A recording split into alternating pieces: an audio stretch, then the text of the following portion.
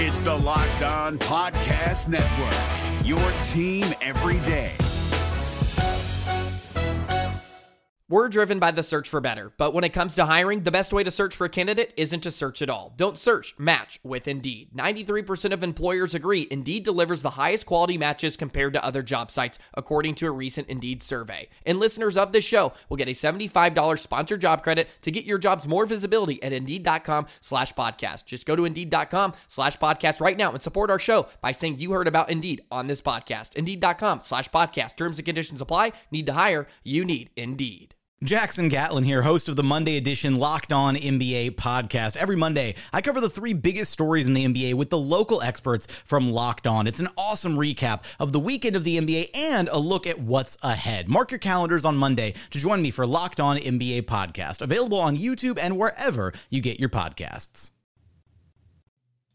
A big Tuesday for the Phoenix Suns after a sale of the team, a potential injury to a star player, and a last-second loss. On today's episode of Locked On Suns, I will give you my thoughts on every single part of this big Tuesday. Let's go. You are Locked On Suns, your daily Phoenix Suns podcast. Part of the Locked On Podcast Network, your team every day.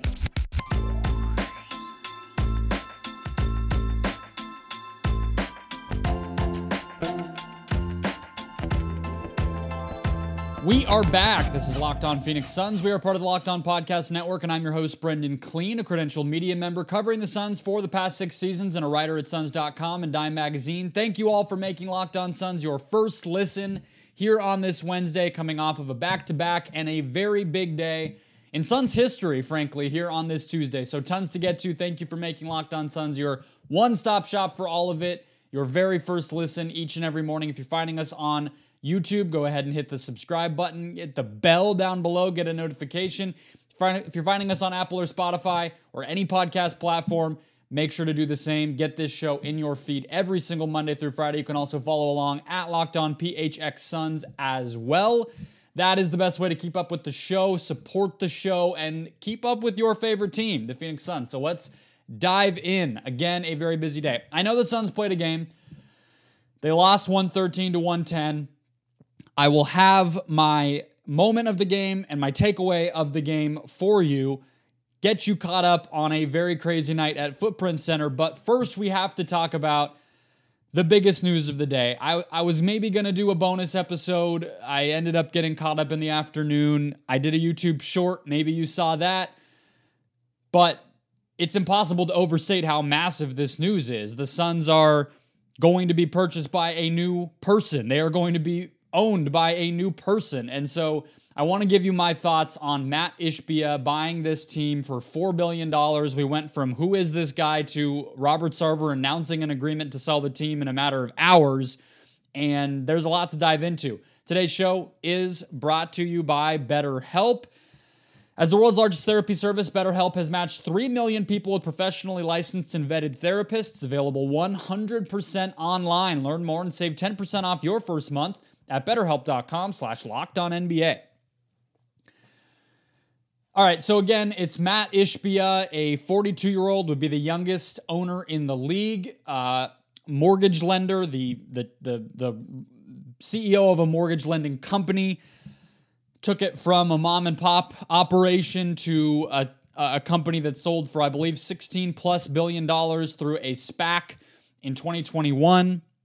He is still the biggest shareholder and runs that company, but he got a big chunk of cash by taking that company public the way that he did. He also is a former walk-on and 4-year player at Michigan State University, where he was part of 3 Final Four teams, a championship team in 2000, and has apparently been poking around quite a bit on NBA teams and NFL teams apparently for a while. So Bill Simmons had dropped this name a while back on his podcast. You listen to Woj's podcast with Baxter Holmes. Obviously, Baxter has been covering this story for a long time, dating back to the initial expose on the team, and both of them were not surprised that Matt Ishbia's name came up.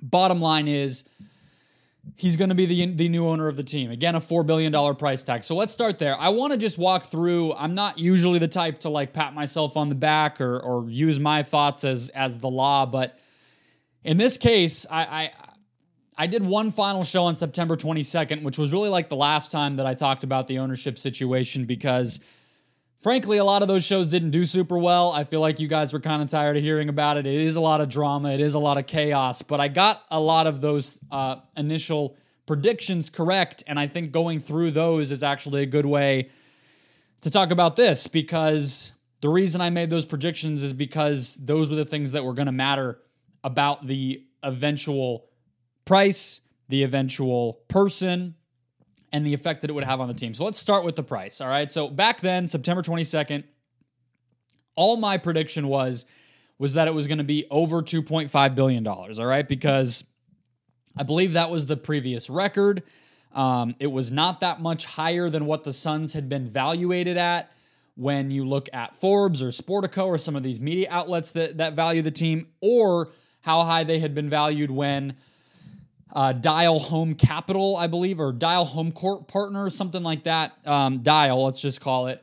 They're a venture capital firm, and they made an investment in the Suns in 2021. When teams sell portions of themselves, you get that valuation. The Lakers just did that, and the Suns were at almost $2 billion then. And so the writing was on the wall with how much, whether it's the Denver Broncos or even Chelsea Football Club in England, how much these sports franchise price tags had just exploded. It wasn't hard to predict that was going to happen. So I got that one right? Bill Simmons was on this as well. Lots of people were. I don't think it was a particular surprise by the time here in December. But back then, I do think we weren't really looking at it right. But what that means is the person buying the team is incredibly wealthy. He's anywhere from like the 8th or 11th highest valued net worth person owning an NBA team now. And when you think about the fact that Robert Sarver was 30th on that list, he was not a very wealthy man. I mean, he's wealthy compared to me, wealthy compared to you, I'm sure, but not in the grand scheme of sports owners, right? He was not even a billionaire, Robert Sarver. And now this man, Matt Ishbia, is $5.6 billion is his net worth. So there you go. That's number one. It's important to have a very wealthy person if it's important to you as a fan, which I know it is, to have the owners spend money on things like facilities, things like staffing, things like the luxury tax and player salaries. All of that adds up. Getting a person with much, much more money is always going to end up being a good thing when it comes to the finances. Number two is the person, right? I figured we would not... We heard these names when things first came out, right? When the news was first dropping. Mackenzie Scott, I believe her name is, the former wife, widow of Steve Jobs. You had Larry Ellison, the guy who runs Oracle, who's a super crazy rich person, owns one of the Hawaiian Islands, Lanai, I believe. Used to bid for the Warriors and got the team scooped out from underneath of him, and he's a, prolific right-wing political donor, which was part of the reason I didn't think it would be him. You heard Jeff Bezos, you heard Bob Iger. Bob Iger was a whole separate situation because he actually didn't have enough money to do it. But either way, I predicted we're not going to get a celebrity owner, right? That's not what's going to happen. I predicted a younger, rich guy with sort of centrist or left-leaning politics, right? And the politics, maybe you don't think it matters, but it does. It just does. I don't know, John Gonzalez over at The Ringer, now he's at Sports Illustrated, wrote a big article in 2020 when the players were pushing for police reform about how all these NBA owners had donated to political causes directly in contradiction to what the players are pushing for. You have, the polarization politically in our country, and it just wasn't going to be a good look for the league to bring in somebody like that when they're, on number 3 here between let's say, Sterling, between the former owner of the Hawks, who was pushed out over a racial incident, and now Sarver, to bring in somebody who appears to be on the wrong side of social issues. It just wasn't going to be palatable. I pointed to the Bucks owners, right? Mark Lazary specifically. His son ran for Senate as a Democrat in Wisconsin this year, and he's been on the cutting edge of, philanthropic causes, social causes in that city on, the liberal side of things. And so I pointed to him. I nailed that one. I mean, I don't think I don't imagine that Matt Ishbia's kids are going to be running for Senate as a Democrat anytime soon or anything crazy like that. But he's a guy, if you look at his political donations in the past, it's kind of gone both ways. He's, not gotten into trouble with anything in terms of social issues, political issues, anything like that. And he's young. And so that's going to be associated with a certain level of open-mindedness that I don't think we necessarily would have associated with Robert Sarver even before all of this had come out, right? And last but not least here, it's the percentage factor, all right? So my last prediction was that the new owner would buy close to 100% of this basketball team. I want to mention the Suns and the Mercury were purchased. We don't have a lot of details about the Mercury aspect of this. Unfortunately, those teams are undervalued. The media deal, they got hosed on, and we know all the financial BS that goes on with women's sports, so I'm not going to dive into that too much. The point is, on the Suns side, it appears that it's about 60%. That's what Bill Simmons said. Either Bill Simmons or Woj had the specific number. Both of them said, though, that it wasn't the full thing. And in Matt Ishbia's statement, when he released it through the Suns tonight, after the game was over, he acknowledged that some of the minority partners were going to remain in the ownership group. All right. And so we don't know who those are. We don't know exactly what that percentage is going to be. We know his brother is also being brought on as the number 2, basically. And so it's all unclear. I'm just personally surprised that it wasn't 100%. To me, that says they liked this guy who has been poking around, who has become well-known in league circles, and what he stands for and the type of way he'll represent the league and this franchise enough that the priority of getting somebody in place who owns a significant portion of the team, which you can tell they have wanted more often than not, whether it's Ballmer, or it's even Ryan Smith with the Utah Jazz. They don't like any sport, like really, they don't want the mess of all these minority owners. It just creates problems. It creates infighting. It creates too many voices, too many cooks in the kitchen, etc. So I was wrong there. I'm still surprised. But again, I guess that speaks to the belief in Matt Ishbia that Robert Sarver has as a shepherd of the franchise, as somebody who is good for the money, etc. And it speaks to the way that the league looks at him. And it sounds like this move is going to be, the background check, the approval process from the other owners, all that stuff. Woj, I believe in his article about this, called it a formality, basically. And so that's where we are. That's why he got in without buying the whole 100% of this team. And that'll be the case going forward. There will still be some other people involved here, including his brother, but also some of the people who owned portions of the franchise prior. All right, more to come on the ownership situation throughout the week. Aaron Edwards will be here tomorrow to talk about it, and then we'll close out the show. I'm hoping to get Dwayne Rankin from the Arizona Republic. But we have a game to talk about. The Suns lost a surprising, disappointing, bizarre game. So I want to take you through the middle of the fourth quarter when things really unraveled. We'll get to the moment of the game. First, today's show, guys, brought to you by BetterHelp. And here's the deal. Unfortunately, life doesn't come with a user manual. And so when it's not working for you, it's normal to feel stuck. Navigating any of life's challenges, they can make you feel unsure. Career change, new relationship, becoming a parent, maybe just going into a new year and the dread of, I want to make myself better, but I don't know how to do that. I mean, those are things all of us can deal with. And therapists are trained to help you figure out the cause of those emotions and learn how to cope with them, learn how to move through life in a more successful and happy way. BetterHelp has connected over 3 million people with those licensed therapists. It's convenient and accessible anywhere, which is obvious, 100% online. Whether or not you've been in therapy personally yet, or you've just thought about it, learning the coping skills, self-empowerment, dealing with trauma, all these things are ways that you can get better. You can feel better, and BetterHelp is there to help you do that. As the world's largest therapy service, BetterHelp has matched 3 million people with professionally licensed and vetted therapists, available 100% online. Plus, it is affordable. Just fill out a brief questionnaire to match with a therapist, and if things aren't clicking, you can switch to a new therapist anytime. It couldn't be simpler. No waiting rooms, no traffic, no endless searching for the right therapist. Learn more and save 10% off your first month at betterhelp.com/lockedonnba. That's BetterHelp, HELP.com/LockedOnNBA. The NBA playoffs are right around the corner, and Locked On NBA is here daily to keep you caught up with all the late season drama. Every Monday, Jackson Gatlin rounds up the 3 biggest stories around the league, helping to break down the NBA playoffs. Mark your calendars to listen to Locked On NBA every Monday to be up to date. Locked On NBA, available on YouTube and wherever you get podcasts. Part of the Locked On Podcast Network, your team every day. All right, so 113 to 110, the Phoenix Suns lose to the Washington Wizards. I want to zoom in on the fourth quarter. We're going to get to the moment of the game to start as normal. We'll just cut off the usual final recap fun segments here tonight because we wanted to talk about the ownership stuff. Here's the moment where the game started to turn.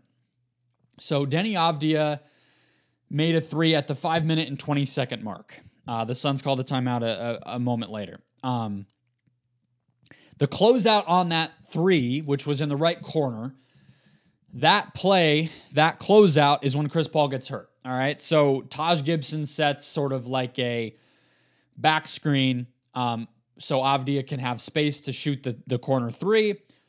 Chris Paul tries to fight through that screen to get a hand up and contest that 3. Runs into Taj Gibson, grabs his right shoulder, goes down in pain. Very, very reminiscent of the fast break play in Game 1 of the first round in 2021 against the Lakers when Chris Paul got his weird nerve, neck, stinger, shoulder. Still unclear fully exactly what was going on. I believe, I don't even know what the name of that injury was. Point being, this looked a lot like that, but Paul sort of, rolled around on the ground a little bit, grimaced, etc. The training staff, the rest of the team looked at him, and he shook it off. He got back into the game. He didn't actually even sit at all. And so, health-wise, it's sort of a TBD. He took free throws at the end of the game. He took a heave 3 at the end of the game. It didn't look like he was grimacing. It didn't look like he was it was changing his shooting motion too drastically. But there was also a play that we'll get to in just a second where you did feel like it affected him. But from that point on, including the Avdia 3, but as Avdia releases the 3, the Suns are up 98-88. His made 3 there puts it within 7, 98-91. And that kicked off what would become a 17-2 Wizards run, all right? They got back in the game. They were down. The bench had made a really, really solid run, led by Landry Shamet, who we'll talk about in a second, Dwayne Washington. And it felt like the Suns were going to cruise to a win. They were up 8 to 10 points most of the early part of the fourth quarter up until about this point. Again, that kicks off a 17-2 run, which takes us to the 1 minute and 38 second mark, all right? Kuzma made a left corner 3 in this case to put the Wizards up 5, 105-100. That capped off the 17-2 run, and that leads us to a timeout that was called by the Suns, all right? In that timeout, the play that you may have already seen on Twitter, on Reddit, wherever you are, Monty Williams and DeAndre Ayton arguing back and forth. Right before that, I want to say, I think it may have actually ended up being right after that, the 1 minute and 8 second. Yes, okay. So that's where the jawing happens between Monty and DeAndre Ayton. Later in the game, right after that, they break timeout. They're down 5. They need a score. Game's not out of reach.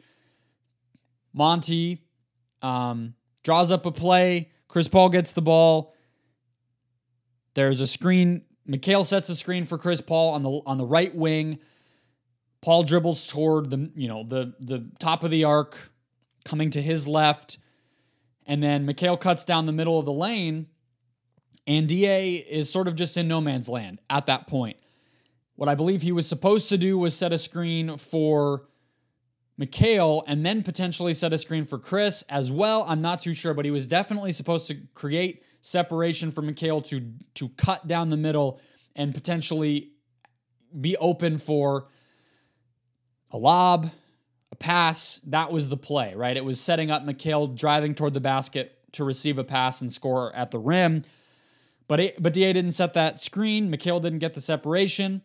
Ayton ends up setting a screen for Chris. Chris drives, doesn't shoot, which is the moment where you feel that injury, that shoulder problem potentially affecting him. He's right under the basket. We know he doesn't shoot a ton of layups, but this was a must-score possession, and he had an open path to just toss up a layup, basically. Doesn't do it, gives up the ball to a cutting Torrey Craig, who is blocked by Taj Gibson at the rim. All right, then Avdia gets the rebound. Ayton fouls Avdia down the floor.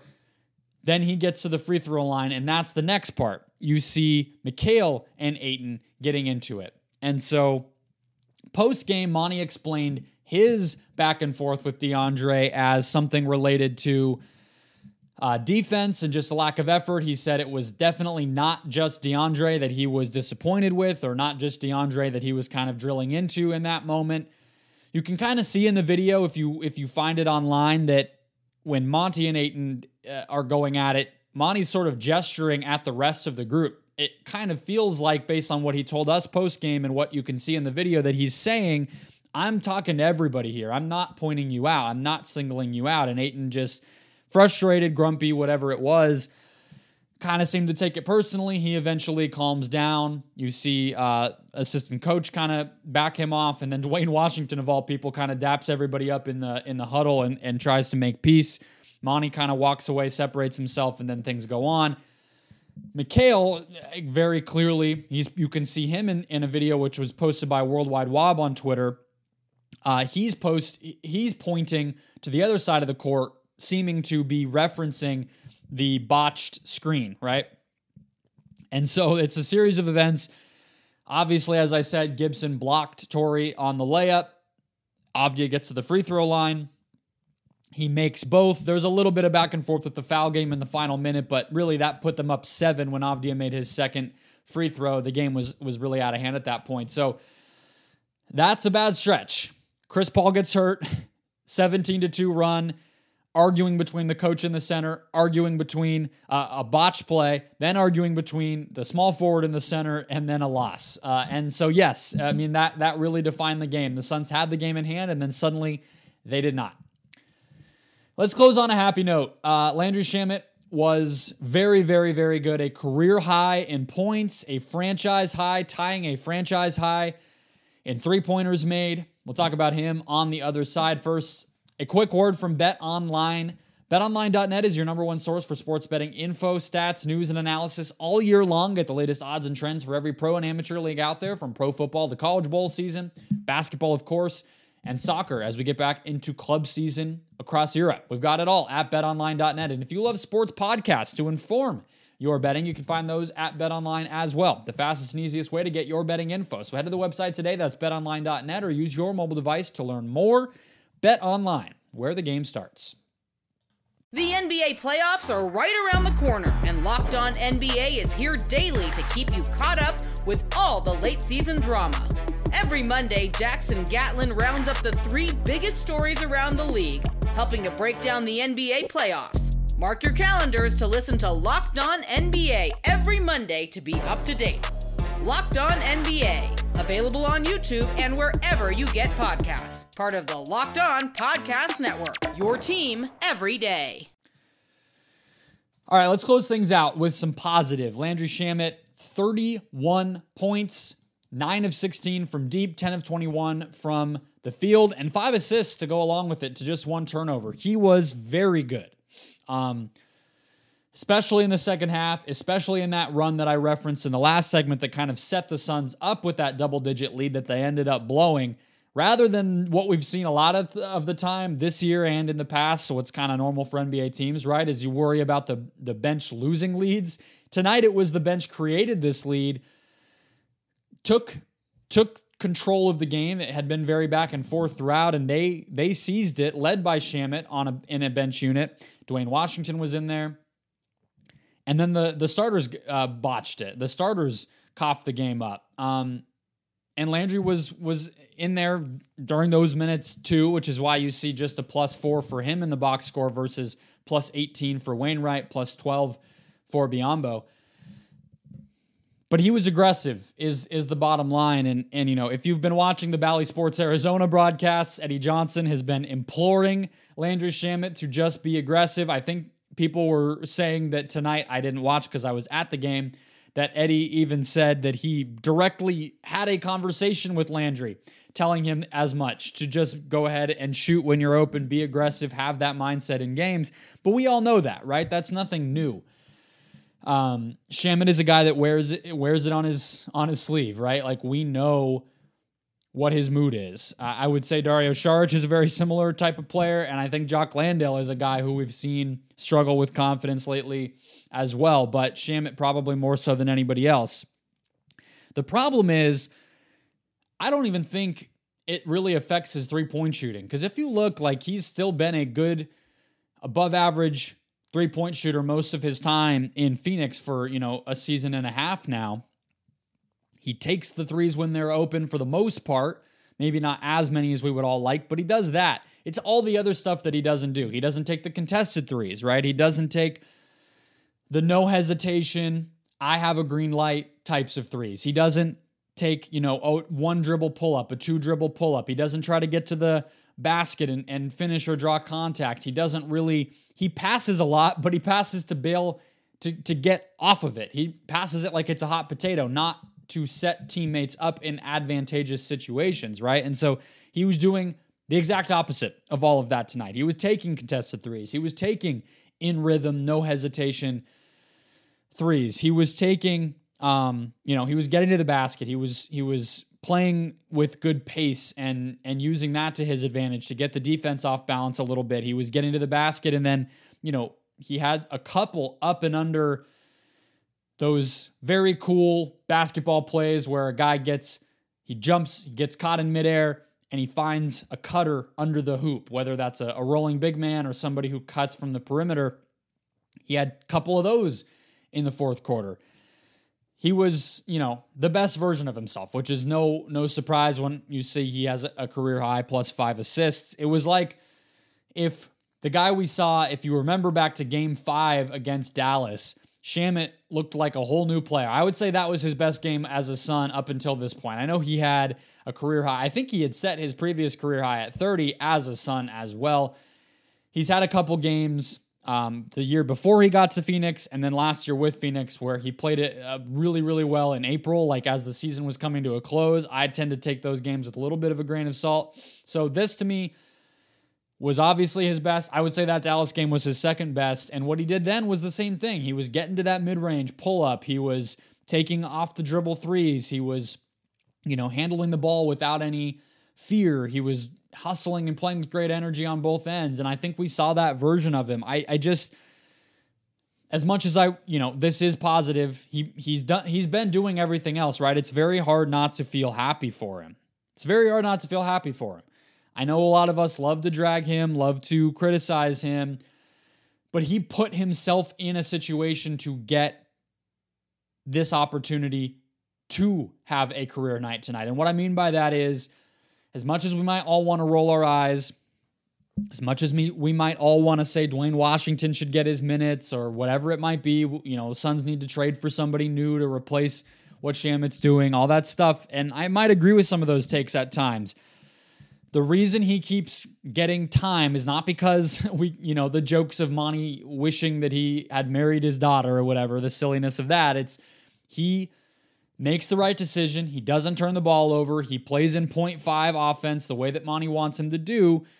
And he plays good defense. Like, he's in position. You saw even tonight there were times when he was getting switched out onto Kuzma, switched out onto Beal. Those guys were trying to take him in the post, whatever it might have been, and Shamet holds his own. He's also always in the right spot when it comes to rotations, all this stuff. And so when you do that stuff consistently, you stay in the good graces of your coach. And so when there's a night where Damian Lee doesn't really have it, where Devin Booker is hurt, where Dwayne Washington is still getting back into rhythm, and where Campaign is out and you need Shamet to step up, he is in the rotation. He is still has a certain level of confidence to know what his role is and be able to take it.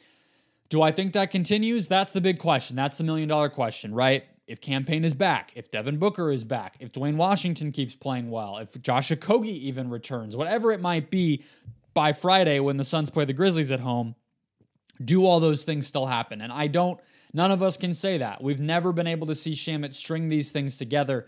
But if there's any way to get the confidence, to get the wind in your sails, to do it again, it's a career high. It's a tie to franchise high of 9 made three-pointers and leading what should have been a win if they could have taken it home with that massive run with that second unit.